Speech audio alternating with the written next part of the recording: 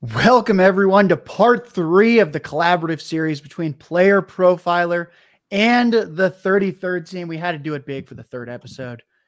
I think at this point, everyone in the fantasy space should be, if not, now here you are, aware of the Podfather, my ex-boss of nearly 5 years, one of my good friends in the industry, at fantasy_mansion on Twitter, the CEO of Player Profiler.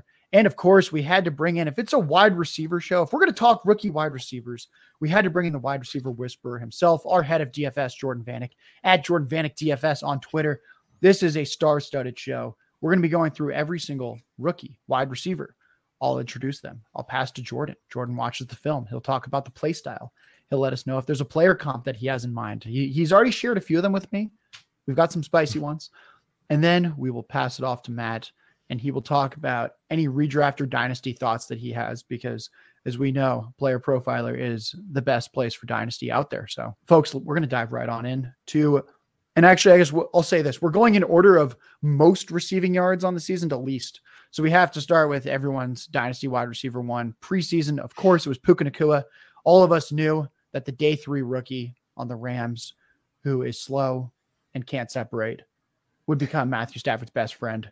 Breakfast buddies. He's at 827 receiving yards now. Woo! He has his bye this week. He's rocketing up everyone's dynasty rankings. Jordan, you have a pretty spicy player comp for him. What have you seen out of Puka through these first 9 games? So the plus side of him is he's his own beater. He understands where to find the soft spot, and he's been with Matt Stafford, who we've seen throughout his entire career elevate receivers, whether it was Kenny Golladay, whether it was like Marvin Jones when Golladay would go out, and like some of the other players that he's played with. Obviously, we saw what happens when he gets paired with Cooper Kupp and someone that intellectually knows where to be when it's needed. And Puka's been a student of the game. That's something that's always going to be there. And for me, I see Tyler Boyd. I see a player that isn't athletically better than everybody on the field, but he understands where to be. He has sure hands, and he's not going to run something that's incorrect. He is great on the sidelines, great over the middle of the field, and that's going to be great for long term. I'm scared once Matt Stafford is no longer at the quarterback, but as long as he's got McVay, I think Puka's going to have a production. I don't think he's going to beat out, obviously, Cooper Kupp while he's here, but I think both of them are going to handle 60% of the targets going forward. Whoa, 30% target share for each. Yes. There's no reason that they don't get the ball at that level unless they're playing a team that's just living in man coverage, but we don't see that in today's NFL. Wow. Matt, you've don't forget he's got the anti-Puka armbands too, doesn't he? Doesn't he have the little, he's got the arm, doesn't he have the arm things? This makes him much more athletic when you've got the, you've got the little, right? He's got the armbands that may try to, where he's like, focus on my biceps, not on my slow legs. Well, I mean, a Puka it's a Hawaiian nickname. Apparently it means fat. He's kind of owned that apparently he was a chubby, unathletic kid. So we love the backstory. But Matt, ultimately, I know you've been on record multiple times. It looks like you're trending towards selling Puka Nacua. Talk me through why you're not sold on him long-term at his current top 10 dynasty value. I mean, top 10 dynasty. What are we talking about? There's a guy on the Patriots named Juju Smith-Schuster who was close to number 1 at one point and was number 1 in some rankings, and similar athletic profile. And he had a 1,400-yard season, and that's what Puka's on pace for, a 1,400-yard season, coming out of the slot and getting a bunch of yards after the catch, finding the soft spots. Those are the things that he was doing. But that was the year where Ben Roethlisberger led the league in pass attempts. And for the first 4 or 5 weeks, man, Matthew Stafford looked like he was going to maybe lead the league in passing yards. He was prolific. Now, all of a sudden, the weaknesses of the Rams are being exposed. Their offensive line's getting exposed, and no running game. It's just the whole thing. Matthew Stafford, he can't stay healthy for the full season. He's had so many injuries. We know that as players get injured and they get older, those injuries stack up and the probability of getting hurt goes up. All those reasons no one was drafting him throughout the summer, all those fears about his neck and his shoulder and his elbow and all these, whatever it is, right? So there's all these concerns. And then what happens if he doesn't come, but does he retire in this offseason? Does he retire the next offseason? How long is Cooper Kupp going to be a Ram? So I see all these open questions. He has the the day 3 draft capital. Clearly, the NFL did not think that he was a superstar. No one, right? No one thought Stephon Diggs was a superstar either, right? So I know what happens, but chasing outliers when you can lock in a first round pick plus just is a system play, right? If you're just going off of system, if you just ignore the fine grained details, ignore the tape, even ignore the stats, ignore everything. Just say, hey, a guy with this profile coming out of college in this situation, if he reaches this zenith level, what's the probability he stays there for 5 years, like a Jamar Chase is likely to stay there, versus fall like an Icarus to the ground? There's a decent chance he falls like Icarus. So I'm going to go ahead and take the first round plus in trade easily. I think this was something you should have done 3 or 4 weeks ago when you knew Cooper Kupp was about to return. You had plenty of time to get out. But now he started to put up these games with 35 yards, and it started in inefficient games where he's not targeted as much. It's like, okay, right? You're not quite getting what you could have gotten a couple weeks ago. And now you have to ask the question, what's his trade value going to be like a month from now? Again, this is the Rams. This is not this offense that's going to be putting up 30 points a game. And there's no scenario where anyone looks up and goes, yeah, this is the number one option. Yeah, he's surpassed Cooper Kupp. It's not happening this year. Like, he had a chance, right? There was a chance there. Whereas like Cooper Kupp's never going to be healthy. Yeah. He's never going to get back to form, right? He's going to have another setback, and it's going to be back to the drawing board. Total lost season. No, Cooper Kupp has established that, okay, I'm healthy now, and I'm commanding more targets, and I'm just a more productive player. Because I had a year where I put up over 25 fantasy points a game. I've been here the whole time. I'm still 30 years old. I'm not 35 yet, right? He's like, last time I checked, I think I'm still in that Larry Fitzgerald zone. I think best case scenario, he's Anquan Boldin to Cooper Kupp's Larry Fitzgerald. But you get a Boldin type player that runs a 4.7, every whatever it is, decade, that's going to put up those kinds of numbers with that kind of athletic profile. And Boldin was an early round pick. He wasn't a late 5th round pick. Yep.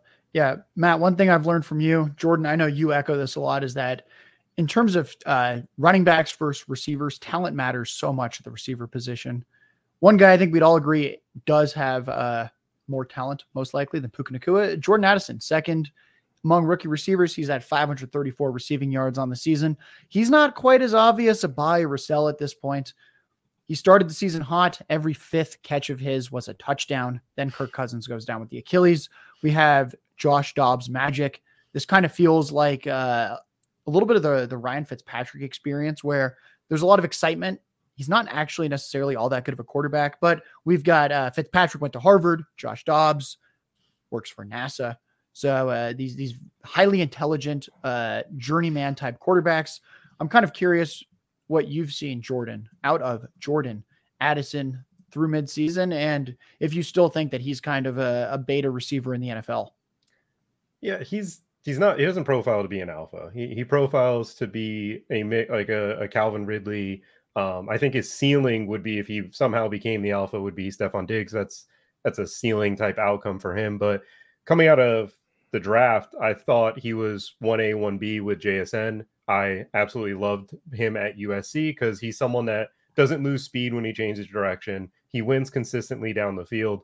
He's not someone that I want going over the middle. I don't want him to kind of take these hits from these linebackers with the measurements that he posted at that combine. But pairing it with Justin Jefferson was a perfect landing spot. I felt like this could be what Jamar Chase and T. Higgins kind of have, what Julio and Ridley kind of had, Tyreek Hill and Jalen Waddle to an extent in Miami.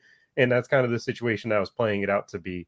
Addison is going to win down the field. And he has shown it when against the Eagles, he showed it. Obviously, in the week 1 against the Tampa Bay Buccaneers, he showed it. The one thing that I was very impressed with was what he did against the 49ers. I'm concerned with the quarterback play of Josh Dobbs. That's not someone I want my guy that needs to win down the field to be having, because I watched a lot of Hollywood Brown get underthrown throughout his time in Arizona. Can't imagine they're going to gain a lot of chemistry going forward.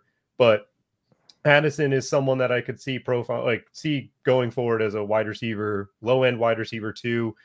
Obviously, if Justin Jefferson, maybe that money talks, maybe he finds his way out of Minnesota, probably not. And he's going to be the number 2 receiver in Minnesota going forward, similar to what we see with T. Higgins, what we saw with Ridley, what we see with Jalen Waddle right now. So that's kind of the way I see Jordan Addison, as someone who's going to give you these boom weeks. He's not going to be a consistent producer at the receiver position, but he has a lot of value down the field. Yeah, his ceiling is Devontae Smith. That's his ceiling. He's Devontae Smith. There's so many guys like him now. Like there's so many guys like him now. Deontay Johnson. There's just so many guys like him in the league. So if the peak of what he could be is Devontae Smith. I mean, he had a year like Devontae Smith did at Pitt. Yep. Right. I mean, did he get any Heisman votes that year? I mean, he could have. I know he won the Blitnikoff, but he won the Blitnikoff. But he was that good that year. I mean, we're talking about he basically got catches. Pickett drafted. Yeah, he basically is the reason Pickett was a first-round pick. So Kenny Pickett, you're welcome, Jordan Addison. But these are high-end betas. Right? They're high-end betas, but he's the highest-end beta because that year he also had 370 special teams yards. We know that's predictive of future performance. That's the Deontay Johnson corollary that, hey, this guy's just good at football. He knows his way around the football field. He knows how to leverage defenders.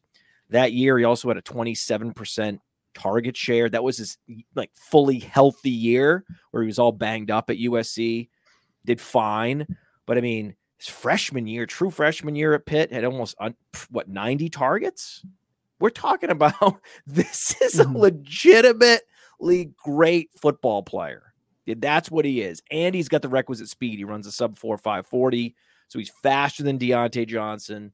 That's why you could think, is he a fast Deontay Johnson or is he just, Devontae Smith, whatever he is? You're not allowed to be surprised when with, Justin Jefferson out, he just continues to chip away and chip away and chip away. And finally, in the last few weeks of the season, he could surpass Puka Nacua and be the receiving yards leader for this rookie class, because I see Puka fading and I don't see Jordan Addison really relenting until Justin Jefferson comes back. The problem is there's no Kirk Cousins. So he's now got these two-pronged sort of governors on his production, and he's got Dobbs over Cousins. That's a downgrade. Then he's got the target competition coming back from Justin Jefferson. But at the same time, KJ Osborne out with a concussion. So I don't see much difference in the target share he's going to command. The problem is, how many pass attempts will the Vikings be able to put with Josh Dobbs? I don't know. But I love him as a prospect. This year, it's a weird, you said there's no buy sell clear answer on Jordan Addison. That's absolutely true, because he's got the target squeeze coming with the quarterback downgrade. So there's no impetus to go trade for him now, right? But yet you don't want to sell him either. Are also in flux, which is tough. Yeah. Kirk Cousins could be there next year. He coming up. Yeah, it's a tricky situation, right? So basically, with Jordan Addison, if you haven't acquired him yet, you don't need to go out and grab him, because he has these headwinds coming at him. But if you have him, just remember, when there's some tough weeks ahead, that's okay. He's a phenomenal prospect, and he's someone that, no one, even though Devontae Smith is underwhelmed this year, no one that has him in Dynasty is like, damn it, it was a huge mistake getting Devontae Smith. Yeah, he feels like a small miss type player if you're buying him. One guy, speaking of small, Josh Downs, tiny, but surprisingly effective. I certainly was shocked to see him show up third on this list. 483 receiving yards on the season. Immediately kind of usurped Alec Pierce on the Colts depth chart. I know our own Ryan Reynolds was extremely high on Downs as a prospect. Jordan, I know you liked him too. Talk to me about what you've seen out of Downs as a full-time slot player for the Colts, and what you expect with Richardson in year 2. I think Downs is going to be a better real life football player than he is going to be the fantasy asset. Because my concern is Anthony Richardson as a passer, that development is going to be hit and miss. Is he going to develop into the Josh Allen? That's, outlier production there, but like he could develop into what Cam Newton was. And Downs as a player, what he did against the Browns. If you want to watch any game of him, watch him against the Browns. He's got a great play caller in Shane Steichen, but also he is a great football player. He is only a slot. He is someone that's not going to be put out wide. He's not going to be getting these, deeper targets, but his wheel route against the Browns was phenomenal, catching the huge touchdown from Gardner Minshew. This season, I wouldn't be surprised if he ended up being the leader in receiving yards because of the Minshew play style and being able to kind of have a quarterback that he has games where it looks like he's the world beater, and then games where it's like we are reminded why he is not a starter quarterback anymore. So for Downs, I'm scared of when Richardson returns. I'm hoping he has a few more boom weeks, and then I would be selling him. He's going to be a full-time slot player in the NFL, and there's nothing wrong with that because that's probably more of a prolonged career as a slot. But it's just with Richardson, how are they going to operate with him? He's obviously going to be told, don't run, but that's his best asset, and that is why you kind of picked him as high as he did because of the freaky nature of his athleticism. And coming off of a shoulder surgery doesn't exactly sound great for me to be playing that quarterback. I watched Cam hurt his shoulder against TJ Watt and the Steelers way back when. Never looked the same after that. And the only player he could really throw to was Christian McCaffrey out of the backfield.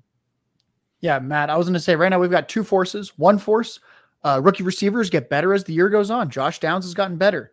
The downward force is that he's getting better with the wrong quarterback. It's Minshew, not Richardson. How do we make sense of this for Dynasty? Well, he's hurt right now. And he left the game with an exasperation of his knee injury. So anytime you come in with a knee injury, he was questionable, then he has to leave. Like clearly had a setback with it. Is he going to play this? Is he questionable? Would you guys know yet? Did he practice? He didn't practice today, but it's also Wednesday. We probably want to give it one more day. I would lean towards him missing. I think he's going to miss this game. Anytime a guy comes in with a Q tag and then leaves with a setback, it's almost always he misses.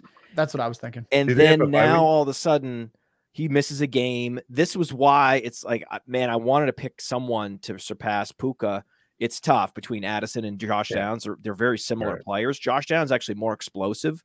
I think he can play outside. I don't think he's doomed to the slot because he can play like a Z receiver position where he's kind of going in motion and then he can kind of still flash out wide and double moves and all those things are all in his wheelhouse.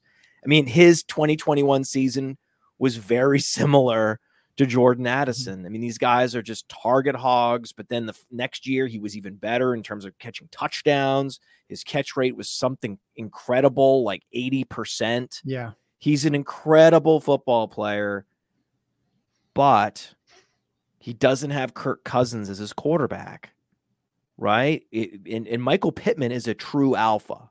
So what are you going to do? I mean, he's not like the best alpha, but he's true in every sense of the profile. And you're going to suck all those pass attempts out of the offense with Anthony Richardson, but he's hurt. So again, this is the same situation that we have, very similar situation, similar player, similar situation where it's just in Dynasty, this is a hold. You're no reason to trade for him right now. Let the season play out. But if he gets healthy week 10, 11, and then he has the Minshew for the rest of the year, absolutely in play with Minshew under center to be the receiving yards leader among the rookies. That's a real possibility. But I don't know. I hate the knee injury, man. That sucks. Don't love the knee injury. Folks, we're talking rookie wide receivers. I'm Josh Larky, chatting with our analysts, Jordan Vanek and Matt Kelley, the Podfather.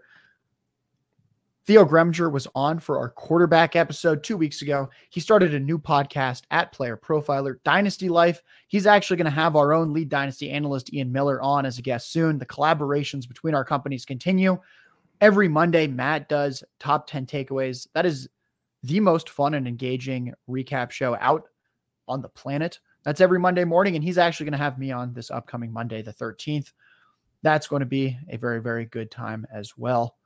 PlayerProfiler.com, everyone. Make sure you're checking it out. Make sure you're checking out all their player pages. Let's now turn to Zay Flowers. 472 yards on the season. I'll say this. I've seen some shades of Antonio Brown light. I've also seen that Lamar Jackson doesn't like throwing for more than 175 yards in a game. Jordan, what have you seen out of Zay Flowers in these little flashes that we've gotten every couple weeks? I love when they let him run routes. I feel like he had schemed so many touches that everybody kind of takes away of like, look, he's only getting these wide receiver screens. That seems like a player that they're trying to get the ball, and they're getting it to him in creative ways. Obviously, it's not breaking for the 60-yard touchdowns because that's just not. He's a good yak player. He's not a great one. His quick twitch ability is something that I love when he was at Boston College. He suffered from quarterback play at BC. It was ugly watching Phil Jerkovich try to throw the ball to him. Some of the plays that he had to make just because of an underthrown ball or just misplaced football and him going up and getting it. He's one of my favorite receivers in this draft class, but it's similar to what we just said about Josh Downs. Lamar Jackson is a good passer. He is a good one. He is not a great one. He's not someone that I expect Baltimore to let drop back 45 times because that's not the way they want to play football, because that's not how they need to win football games. Zay Flowers is someone that I think the more his route tree expands, we're going to see some of the bigger games, but I don't expect them to let him kind of play like what we would see from Jordan Addison if Kirk Cousins was back there, what we would see from some of these top guys. So for me, Zay Flowers, I think, is going to get his routes expanded. And once Baltimore maybe plays some competitive teams at home, we'll see some of the bigger games, but he's just operating within the offense, and Lamar is just having fun spreading the ball around to everybody right now. Yeah, you make a good one point. Game this year for Zay Flowers, one game with 65 plus air yards. Yep. That's it. It was week 5 against Pittsburgh, right? He only was able to catch 5 of those. He's incredible. He is already one of the best route runners in the league. I'm super excited for him in the future. This is just one of those situations where it's a guy that's going to give you baseline production, wide receiver 2 production for Dynasty, which is great. And you just set it and forget it. I think something that Jordan said, I think not only do we have the Lamar Jackson problem, we also have potentially just the Ravens defense problem, where every single year this is a top 10 unit. That's not good for throw volume. Matt, do you think long-term there's hope for Lamar Jackson with Todd Monken after this year? I think we've seen this year it's not going to happen. Is there any confidence we can have a 250 pass yards a game season out of Lamar? Because that's really what you need for Flowers to kind of take that next step. No, you need Mark Andrews to get injured. Echelon. Yeah. Maybe that's what it is. That's the only thing that can help. That's the only thing that's going to break through. We were talking about, guys in the wide receiver 15 to 25 zone. That's what all these guys we're talking about are, which is great. Again, this is great. I love these types of guys. I'd love to start, wide receiver 2, wide receiver 3, wide receiver 4 flex positions. They're great. It's just ceiling performances. There's a couple guys that I think you could look for, but they're probably not among these guys we've talked about yet.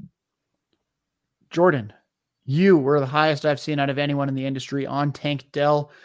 I remember telling you that I can't get on board with a receiver who weighs less than me because I'm not a big guy.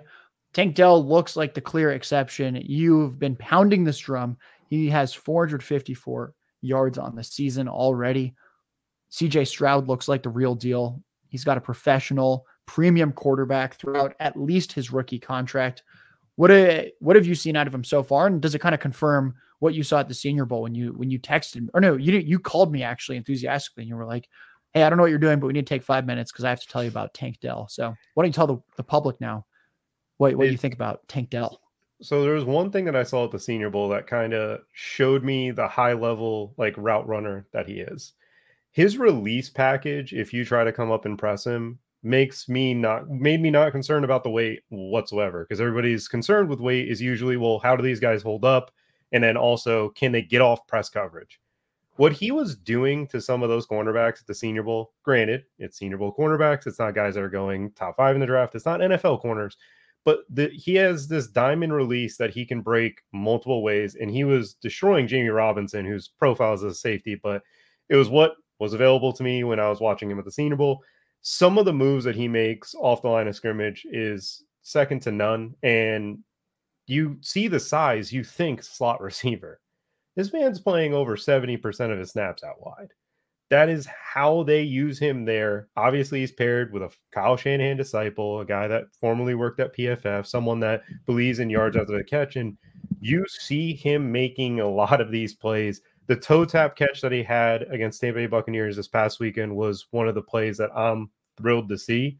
That shows just, obviously CJ Stroud has the confidence in him. The ball placement was amazing. And then coming down with it, getting 2 feet in bounds.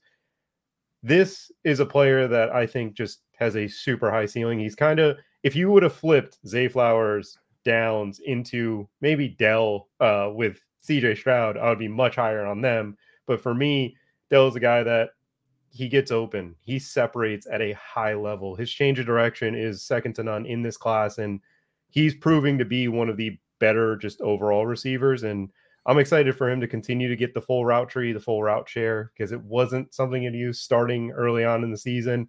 But now that he's gotten on the field and what he's produced, you're seeing it just explode with CJ Stroud. Yeah, 17 touchdowns, 70% catch rate, 30% target share at Houston. That's how you put up 2 straight years of 1,300 yards. He was putting guys on skates the whole Senior Bowl, and there were plenty of NFL corners at the Senior Bowl. So not necessarily that he was facing, right? But there were plenty there. And so it's so impressive. I'm not a big outlier chaser. I'm much more likely to go with a guy that has a ton of comps, like a Jordan Addison, that have been successful in the league over a guy like Tank Dell. But just because, but the funny thing is, in rookie drafts, I remember getting a bunch of Tank Dell because I was like, listen, guys, I understand that, but he was like the last day 2 pick and no one wanted him because he was 5'6". And I was like, well, I have to draft him. I mean, he was super productive. I mean, I will take him in the 3rd round. And then so I ended up getting a bunch of Tank Dell that I didn't even plan on. So and it was a hollowed out Texans receiver room too, which was nice. Yeah, it was too easy. So, but would I love to have more? Sure, but I feel good about my Tank Dell exposure in spite of the fact that I had thought there was one receiver I would be considering in the 3rd round of rookie drafts in 2023, which was Michael Wilson, and that was it. But that's because they were both excellent at the Senior Bowl as well. That really helped. I don't know how many college receivers have back-to-back 1,300 yard seasons. It's very rare. Oh, and was it Michael Crabtree? I don't know. There's been a few, but it's so rare. I was also going to say his college profile. He had a game against Sauce Gardner and Kobe Bryant, and he went for like $150, I think, in the AAC championship 2 years ago. I actually was able to see Tank Dell, I think, in his freshman year, or no. I went to one of the games. I think they played UCF. I got to see Tank Dell in person. Again, he's little, but it doesn't matter as much anymore. It's still a big thing, but I would like him to be bigger, but he is what he's got. Let's talk about Michael Wilson. Matt, you hinted at him a second ago. Michael Wilson, to me, I'm just going to go ahead and say it. I smell regression. He's had 33 targets through 8 games. His yards per reception, 16 on a catch rate of 76%. I don't know what I'm watching right now. He does get the Kyler Murray upgrade. Jordan, what have you seen out of this guy? Because right now he just looks like the quintessential sell in all formats when we have one of the world's most efficient receivers of all time who'd been playing with Josh Dobbs. I am actually bullish on Michael Wilson. I'm surprisingly, he dealt with so many injuries throughout his collegiate career. It kind of skewed a lot of the numbers behind him there when he was over at Stanford. But when he got on the field, first off, he was first one out at practice every single day at the Senior Bowl. Obviously, that's the Senior Bowl where he's trying to go get hired by a company technically. But hey, he was out there first all the time with Elijah Higgins. But he also had the quickest feet. Yep. His footwork was unbelievable. And he's one of the biggest receivers. Yes. I would rather have him than Jonathan Mingo, without question. I know that. Wait, is that even what? there's people. I mean, Mingo. there are, as a Panthers fan. I legitimately think that he's in the conversation of the guys we've been talking about. I think that Josh is wrong. I think that if a guy is let me hear it with Josh Dobbs and he's getting a massive quarterback upgrade and he's going to be on a team that has an underrated offense, they're going to be playing from behind all the time, and he actually does profile as Michael Crabtree with the guy I talked about earlier.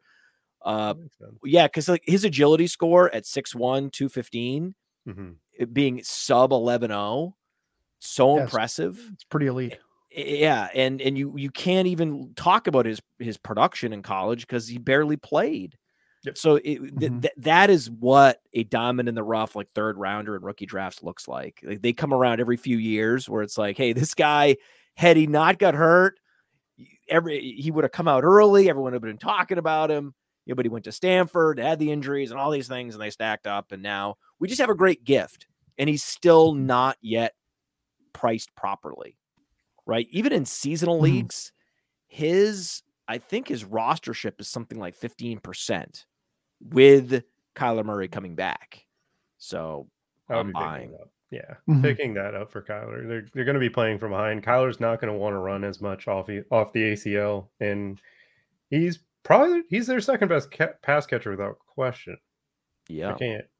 Because not scheme touches. I'm counting true pass catching. I'd say. I'd put him ahead of Rondale Moore at this point. Pretty convincingly. Folks, we're talking rookie wide receivers, Matt Kelley, Jordan Vanek. Speaking of Jordan, his DFS main slate piece hits the 33rdteam.com each weekend. That's free to view. And he has his top 24 wide receiver rankings hitting the site later today, where he outlines his process behind his rookie receiver evals. You need to be checking that out. And I think we need to talk about Rashee Rice.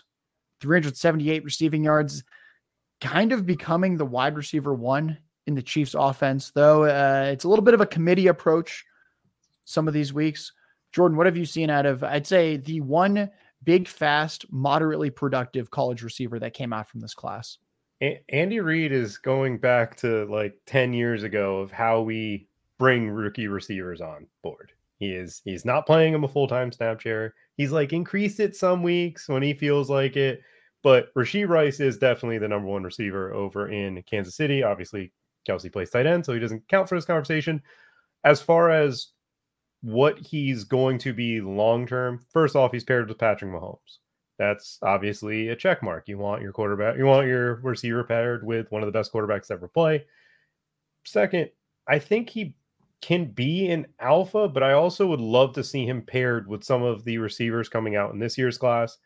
I think that a Malik Neighbors, if he gets paired with Rashee Rice, that would be another duo that turns into one of the better duos in the league. But as of right now, Rashee Rice, he's a contested catch guy in college that has gotten better every single year. I had the opportunity to actually talk to Rhett Lashley when I was over at the Senior Bowl at the end of one of the practices, and he told me that 50-50 balls are 70-30 when it comes to Rashee Rice. Mahomes doesn't usually throw those 50-50 balls, but when Rashee Rice has gotten on the field, he's just been productive with Kansas City. I see him still developing. I don't think he's a finished product by any means. I think next year, towards the end of this season, we're going to see him playing full-time snaps in the playoffs.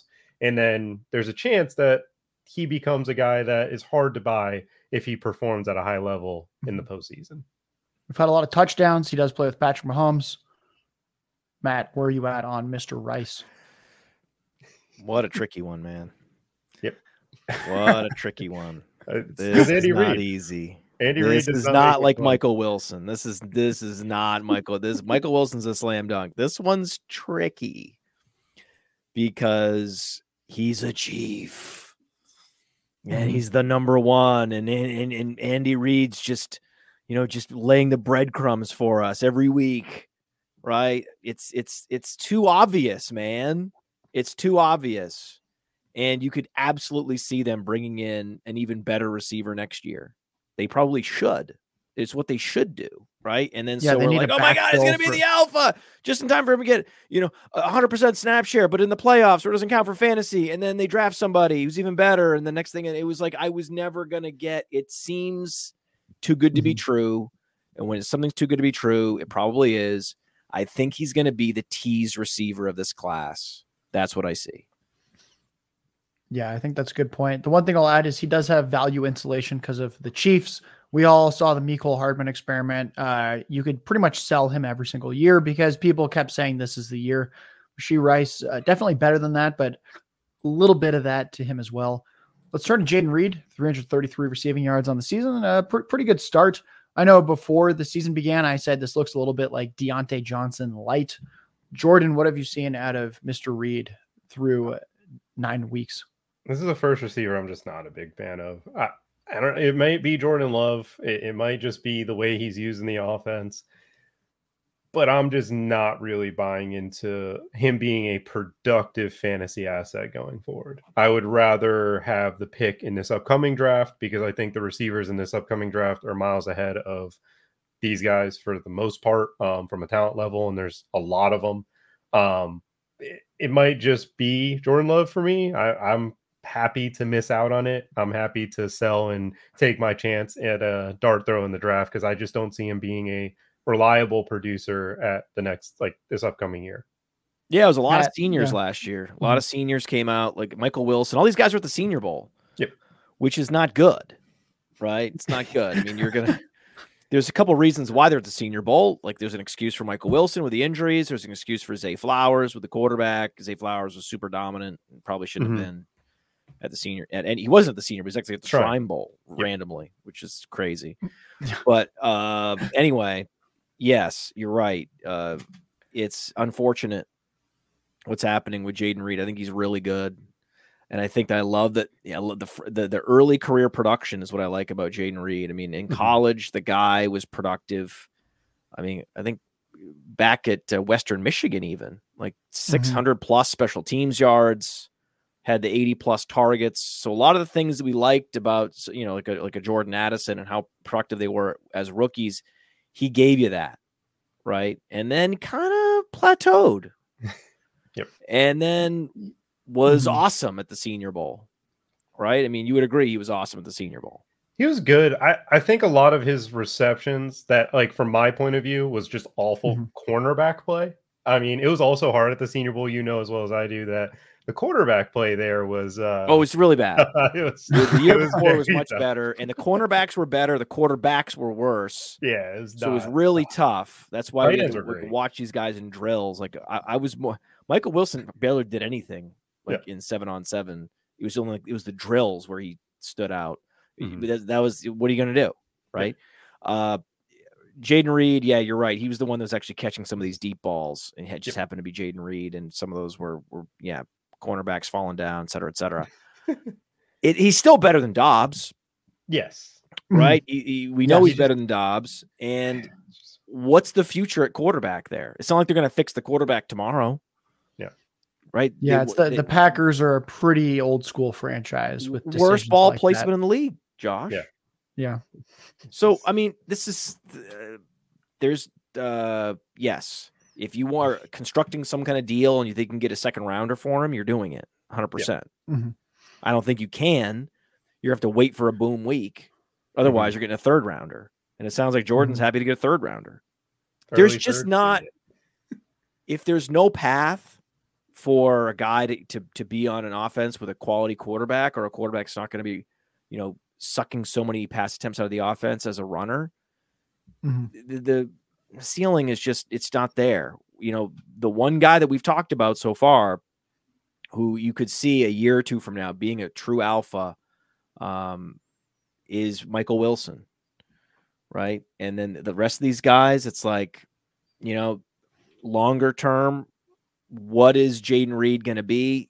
We're hoping he settles in as, a Josh Downs or a Jordan Addison with a quality quarterback. How many years from now is that?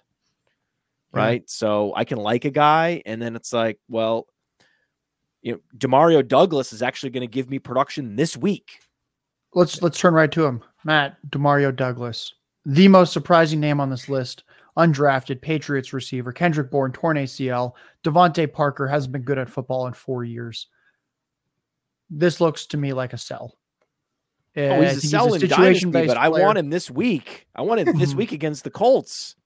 The Colts would you sell him worst against outside wide receivers? That was when Calvin Ridley had his best game all the way back in week 1, right? And even though it's the Patriots and betting on Patriots receivers, even in a streaming situation. Remember Kendrick Bourne was the streamer of the week a couple weeks ago, and then he got hurt. It was just, they're cursed, and it's a bad offense to be streaming receivers with. But I mean, if I had to pick a week where right place, right time, right? They got Kenny Moore matching up with Juju. It's the perfect situation for this week with Demario Douglas. Yeah, some of these guys are dynasty buys. Some of these guys are dynasty sells. Some of these guys are seasonal buys, like Michael Wilson. Some of these guys are weekly buys, like Demario Douglas this week. Matt, people are wondering now. Let's say Demario Douglas, 60 yards and a touchdown this week. You flip him in Dynasty. What are you trying to get? No, yes, absolutely. I hold on one more week. What are you the okay trade with? deadline in most leagues isn't for another couple weeks. Yeah. So you hold on one more week. You get the boom performance from Demario Douglas. He's technically the number one on a team. And then that is the insta flip of all of the season. Jordan, anything to add to Douglas? It feels like a flash in the pan. Would you agree there? Yeah, he's a flash in the pan. I played him a lot in college football DFS. He was electric with Malik Willis at Liberty. It was a fun. He was like 80% played in every contest, and you kept picking him because you'd get 40. Because Malik Willis, all he did was throw deep and run, and Mario Douglas is on the other end of that one. Folks, no company out there has more free podcast video media in our space than Player Profiler. Go to playerprofiler.com. Check out all the player pages. Check out the podcast feed in Apple and Spotify. Check out their YouTube channel. Check out their slick DFS modules, the comprehensive player rankings. I couldn't be more proud to have started my career in this space at Player Profiler. Guys, we did it. We got through a couple clunkers. Let's talk about Jaxon Smith-Njigba. He only has 272 yards on the season, but he's starting to pop just a little bit. He kind of has a Geno Smith problem at this point. Fortunately, if I remember correctly, the Geno Smith contract can be gotten out of after about 1 year. So there might be some hope for him. Where there's less hope is that DK Metcalf and Tyler Lockett, both probably in Seattle through 2024, if not also 2025. Jordan, you loved JSN. How are you feeling about him now after a little bit of a shaky start? You got to put his start into full context. And it's a very difficult player to kind of get around just based off of, he was a slot player in college. Right now, it's like he's hit or miss on really getting onto the field. Obviously, Geno Smith is his quarterback. I love the play caller in Shane Waldron. What he can do with an offense is not, I wouldn't say like top tier, but he's a very, very good play caller. He comes over from the McVay style. He wanted to implement 11 personnel this year and get JSN in a full-time workload. But then his starting left tackle and right tackle get hurt in week 1. JSN breaks his hand. So he's playing off of a broken hand. It's a spot where I like the prospect. It is tough to buy him, and it is tough to really sell him at the moment because it is clear that he is behind Lockett. He's behind Metcalf. He's not going to give you much during this upcoming season. I know he's come up a little bit in recent weeks. That's also with Charles Cross returning, kind of having the trust in actually running 11 personnel. But it's clear that Geno doesn't throw well out of it. I don't know what. I know he's regressed and he's returned to a little bit of the older Geno Smith, but I still think the arm talent of Geno and everything should be producing with these 3 receivers, and the offense that they're running is getting players open. They're just not finding them. So JSN's a tough buy. I wouldn't want to sell him if I bought into him because you're just selling him for much less than what you'd want to get. Matt, the dynasty value's plummeting. Are you trying to scoop him at this point? Where are we at on Mr. Jaxon Smith-Njigba? 64 air yards through 4 games. That tells the story. Yep. Yeah. Right. The guy's not doing anything down the field. I haven't seen anything down the field yet. He is a great slot receiver. Yeah. I love Tyler Lockett at Z. I love DK Metcalf at X. It's a great configuration. But I don't love Geno Smith. I don't love all that target competition. I'm not in any hurry to trade for this guy. And if he can get a couple more performances where he's starting to recapture some Ohio State magic and make people he 80% snap share. So the snap share spiked last week. Finally got to 80%. That was great. But that was also in garbage time where they were down 20 points to Baltimore. Yeah. We'll see. We'll see. I don't trust it. And if you traded him now, if you thought, hey, this is a way to get a little bit of a rise and then trade him, I have no problem with that whatsoever. None. It was just like I had no problem with people trading Drake London. Drake London had a come up a couple weeks ago, remember? Mm-hmm. He had a couple big games, and we know what this offense is, right? What you can expect week in, week out. If you trade him now, you're not losing a lot. Like, you can always get him back in the offseason. I promise you can get JSN back in the offseason, potentially for less than you traded him for now. So there's not a big risk. Yeah, I'll add that. Dealing him, and I'm not in any hurry to trade for him right now. Yeah, definitely not. Yeah, I was going to add DK Metcalf, Tyler Lockett. I feel like there's a lot of injury talk with them. The two of them do not really miss football games. So the idea that, we're definitely losing one of them and then we get the JSN rise, this is not a receiver room I would bet on. Just show me a downfield throw.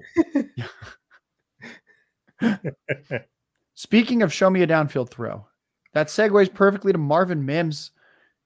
He's a little under 250 receiving yards. I remember through the first 4 weeks, he was averaging about 7 yards per route run. It was ridiculous. And then it all came back to life. Jordan, how do we make sense of this? Because the Broncos did not get rid of Judy. They did not get rid of Sutton. I don't know what to make of Marvin Mims, but all I know is that I'm struggling to picture him in a consistent fantasy relevant role. It is very, very difficult to trust Sean Payton in what he is doing with Marvin Mims. Coming out of college, Marvin Mims was in an offense that doesn't necessarily correlate to NFL standards because it's a lot of deep shots. It's a lot of similar to what Tennessee runs. I worked with Levy, who is the offensive coordinator at Oklahoma. I'm very familiar with how he gets guys the ball, and Marvin Mims was the deep ball killer in college. I love Marvin Mims as a prospect. I have not understood how Sean Payton can't get him to stay on the field because he helps everybody. Like, his deep threat should open everything up for Cortland Sutton and Jerry Jeudy. And Russell Wilson loves throwing the ball down to the sidelines deep. It doesn't really make sense why they haven't just given him a full-time snap share. I'm not in those meetings. I'm not understanding if he's just maybe not getting everything that they want accomplished, but for whatever reason, Sean Payton's just not playing him at a high snap share. He keeps talking about how he's going to do it. Until I see it, I'm just not buying into it. I'm not selling Marvin Mims. If I have him, I don't think he's that type of. He's a boom bust receiver. He's going to give you big weeks and then bad weeks because I don't think he develops into the guy that is getting 6 targets consistently. He's going to get a lot of deep targets. Feels a little better in best ball. Matt, any other thoughts on Mims? And can we just shred Sean Payton for the terrible job he's done after making fun of Nathaniel Hackett deservedly, but then following it up with another Hackett-esque half season for the Broncos? Or all of us are just circle jerking with these coaches, and it's not really about Hackett or Sean Payton. It's about the players. It's about their offensive line. It went from one of the better offensive lines in the league to one of the worst. It's about the fact that Jerry Jeudy was the most overrated wide receiver in the league, and someone finally said it. Thank you, Steve Smith. Yeah. Right? I was wrong about Cortland Sutton. That, I like players like that, and he's going to be one of those guys that's going to get me. Right? He is going to. That's, if you want to pick a type of wide receiver, it's going to trick the hell out of me in a lab. It's going to be, Cortland Sutton. You want to make him out of, molecules. Okay. Marvin Mims is going to be something soon because those guys are gone. Unfortunately, Sean Payton's going to be back, but I don't really care much because I think that coach analysis is sort of a red herring a lot of times. They traded a first-round pick for Sean Payton, so whoever did that should be more ashamed than anything Sean Payton or Nathaniel Hackett has ever done. You're going to punt a first-round pick for that guy? You're idiot. Okay. So bottom line, Marvin Mims is going to open the season next year as a featured option for whoever the quarterback is, whoever the coach is, don't care. I love this as a buy low. He just got better and better and better in college, and it put up some of the efficiency numbers we like to see. I like it. A little bit of difference of opinions on Marvin Mims. We've got another half season to see how things start to shake out, and we'll see if the usage ticks up and that he looks like a huge part of their future plans. It certainly seems like he should get better from here for Mims. If Peyton traded up for him in the second round. Yep. Folks, if you want fantasy rankings, my fantasy rankings are on the 33rdteam.com. They come out on Tuesdays, and my rest of season rankings and trade chart come out on Wednesdays. They're already up on the site. I promise you folks, you cannot break this trade calculator. I try to do it every week. Ryan Reynolds tries to do it every week. We have not yet found a trade that ruins you for fantasy football. You cannot do a weird 3-for-1 for Christian McCaffrey. That's always a big one out there, is if you can get Christian McCaffrey and not give up a premium player, you're doing something wrong. I would say we're doing something right with our trade calculator. Let's turn to Jalin Hyatt. I know Ryan Reynolds has said he doesn't expect the Giants to win another game this year. I'm inclined to agree with him. Jalin Hyatt, I have no idea what they're doing at the quarterback position. I do trust Brian Daboll in the front office to hopefully make some good decisions down the line. I'd put them as an above average decision-making group for the most part outside of the Daniel Jones contract. Jalin Hyatt, just over 200 yards on the season. Is this just a deep threat, or is there a little more here, Jordan? I love Jalin Hyatt. From what I've seen on film, he is a deep threat. He wins pretty consistently. He just doesn't have the situation to actually show it. And if the Giants don't win another game, what does his value go if Caleb Williams is his quarterback, Drake May is his quarterback next year? It has to skyrocket. And for me, I think Hyatt has shown more on these comeback routes than I expected him to do in his rookie season. And I know Daboll schemes him up pretty well. Kafka obviously is using him as a deep threat. They're probably going to be back next year because they didn't buy into this. They had this quick turnaround, made the playoffs when they shouldn't have, and now their quarterback's hurt. Now they're in a spot where they might get themselves a franchise-level quarterback. The offensive line has been horrible. The situation's been horrible for him. When he had Tyrod out there, you saw Hyatt get these deeper targets and actually connect on some of them. I can only imagine what it would be if they find themselves a Drake May or Caleb Williams, and I'm willing to gamble on the fact that they find themselves that with maybe Danny DeVito starting for the rest of the season. So I like it. Matt, similar optimism long-term for Jalin Hyatt? No. Like, his best comp on Player Profiler is Dammy Brown. There's a lot of guys like him that were in some of these more prolific offenses in college. Great burst, low agility, the 4.4 wheels, but not the 4.3 wheels. A guy like him, he needs real deep speed, right? So remember D.D. Westbrook? That's the profile. Like, he is D.D. Westbrook.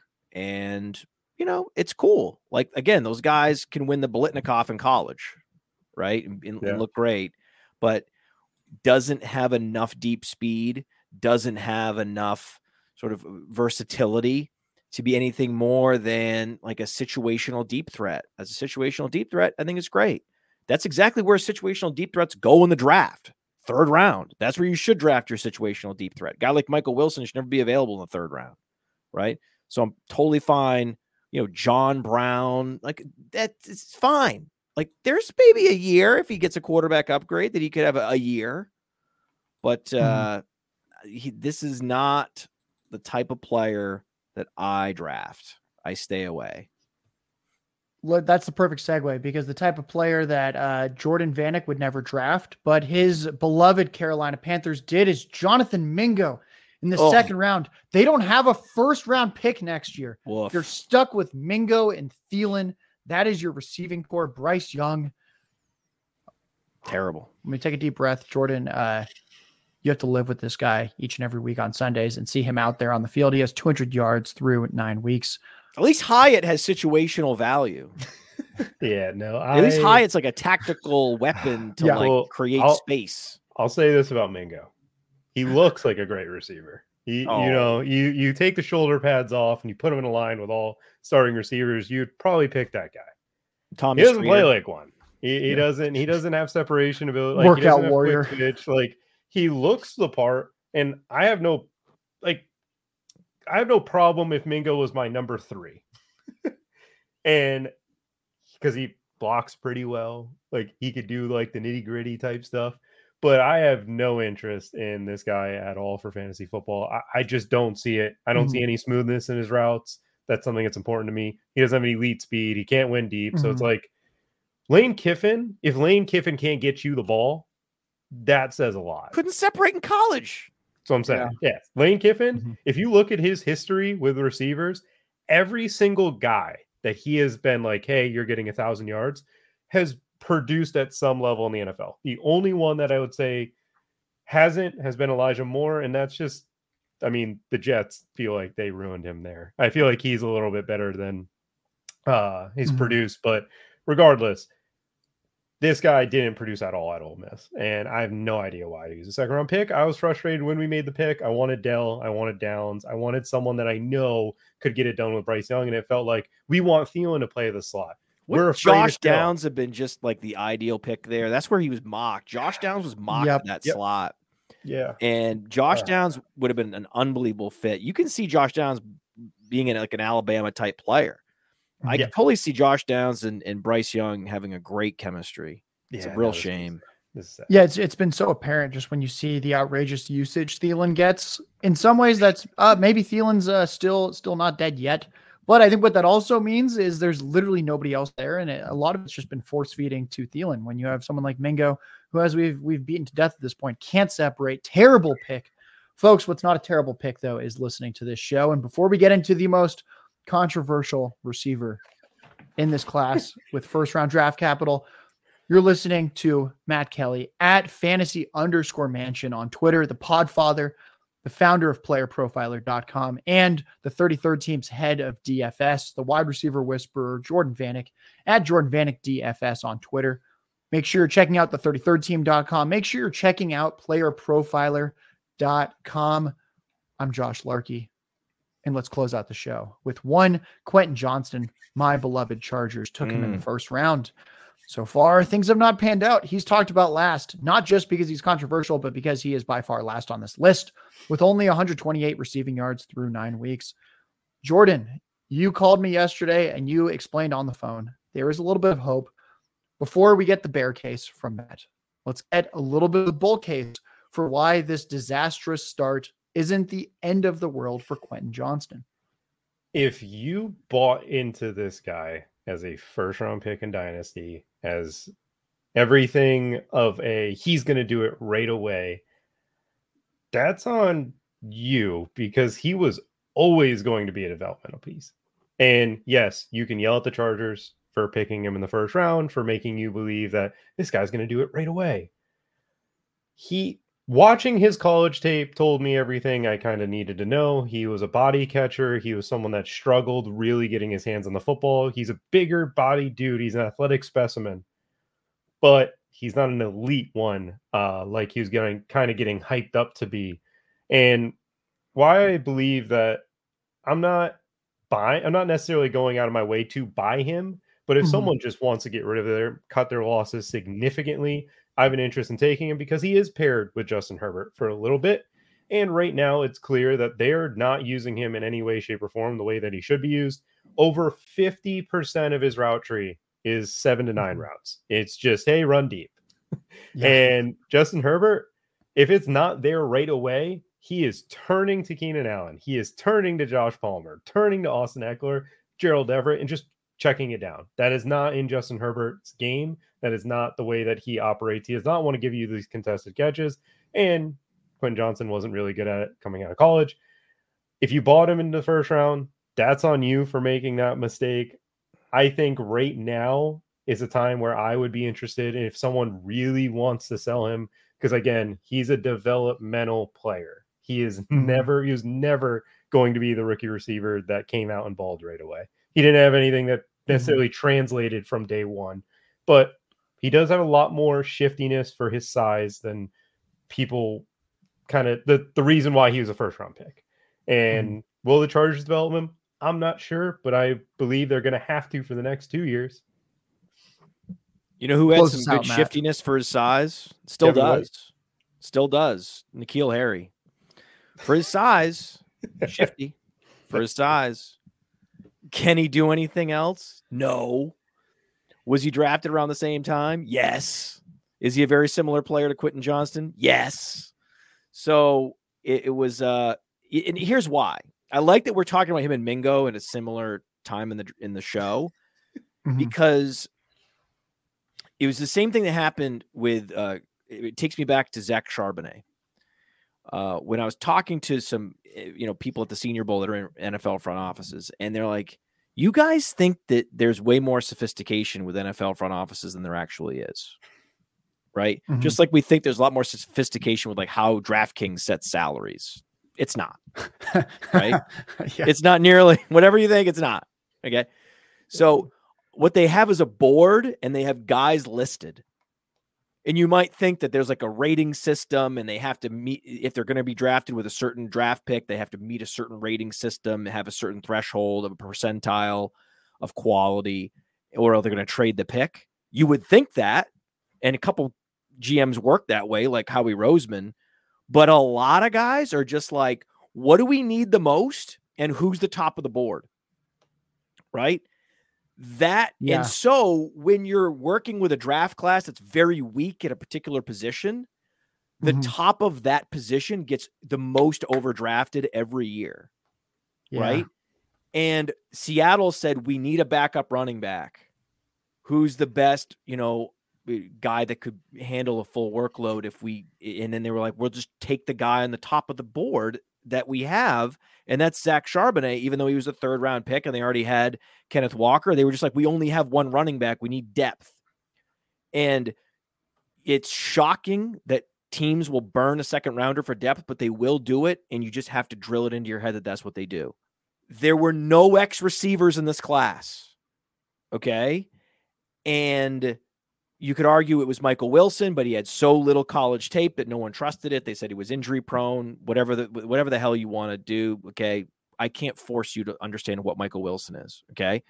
They had Quentin Johnston and Jonathan Mingo as choices at X receiver. And they're like, we really need to move on eventually from Mike Williams, or in the case of Carolina, they needed an X receiver. And instead of just getting the best receiver, they said, no, we need an X receiver. And we just have to take the top of the board. It doesn't matter if his rating is like 4th round pick. That's the same thing. New England needed a field stretcher. So what did they do? They took the best one on the board. It was Tyquan Thornton. Even though George Pickens was there. That's what they do. That's how unsophisticated these teams actually are. That's how this happens. We just have to recognize when it's happening and not imbue so much value onto the guy because he was a 1st round pick or he was a 2nd round pick, and realize what was happening behind the scenes that got this guy drafted. What Mingo was a top 40 pick. That's absurd. In any other draft class, when there's other guys that are 6'2", 210, he's not going there. Same thing with Quentin Johnston just happened to be the best. So he got drafted in the 1st round because he was the best. It was probably the worst draft class for X receivers in the history of the NFL. So that's what's going to happen, right? He has no hands. He doesn't have deep speed. He doesn't have crisp route running. When you're actually checking boxes of traits, he has almost nothing other than yards after the catch in a very specific situation of a bubble screen when he's got an undersized corner. What are we talking about? This is the NFL. You know what I mean? It's like, so that was a pretty, not giving NFL teams credit helped you in dismissing Quentin Johnston. And now we're looking up and he's going to be N'Keal Harry. Folks, we're going to end right there. Quentin Johnston, is he the next N'Keal Harry? Let us know in the YouTube comments. Let Matt know at fantasy_mansion on Twitter. Let Jordan know at Jordan Vanek DFS on Twitter. I'm Josh Larky from myself, from Matt Kelley, from Jordan Vanek, from the 33rd team, from Player Profiler. Thank you, everyone,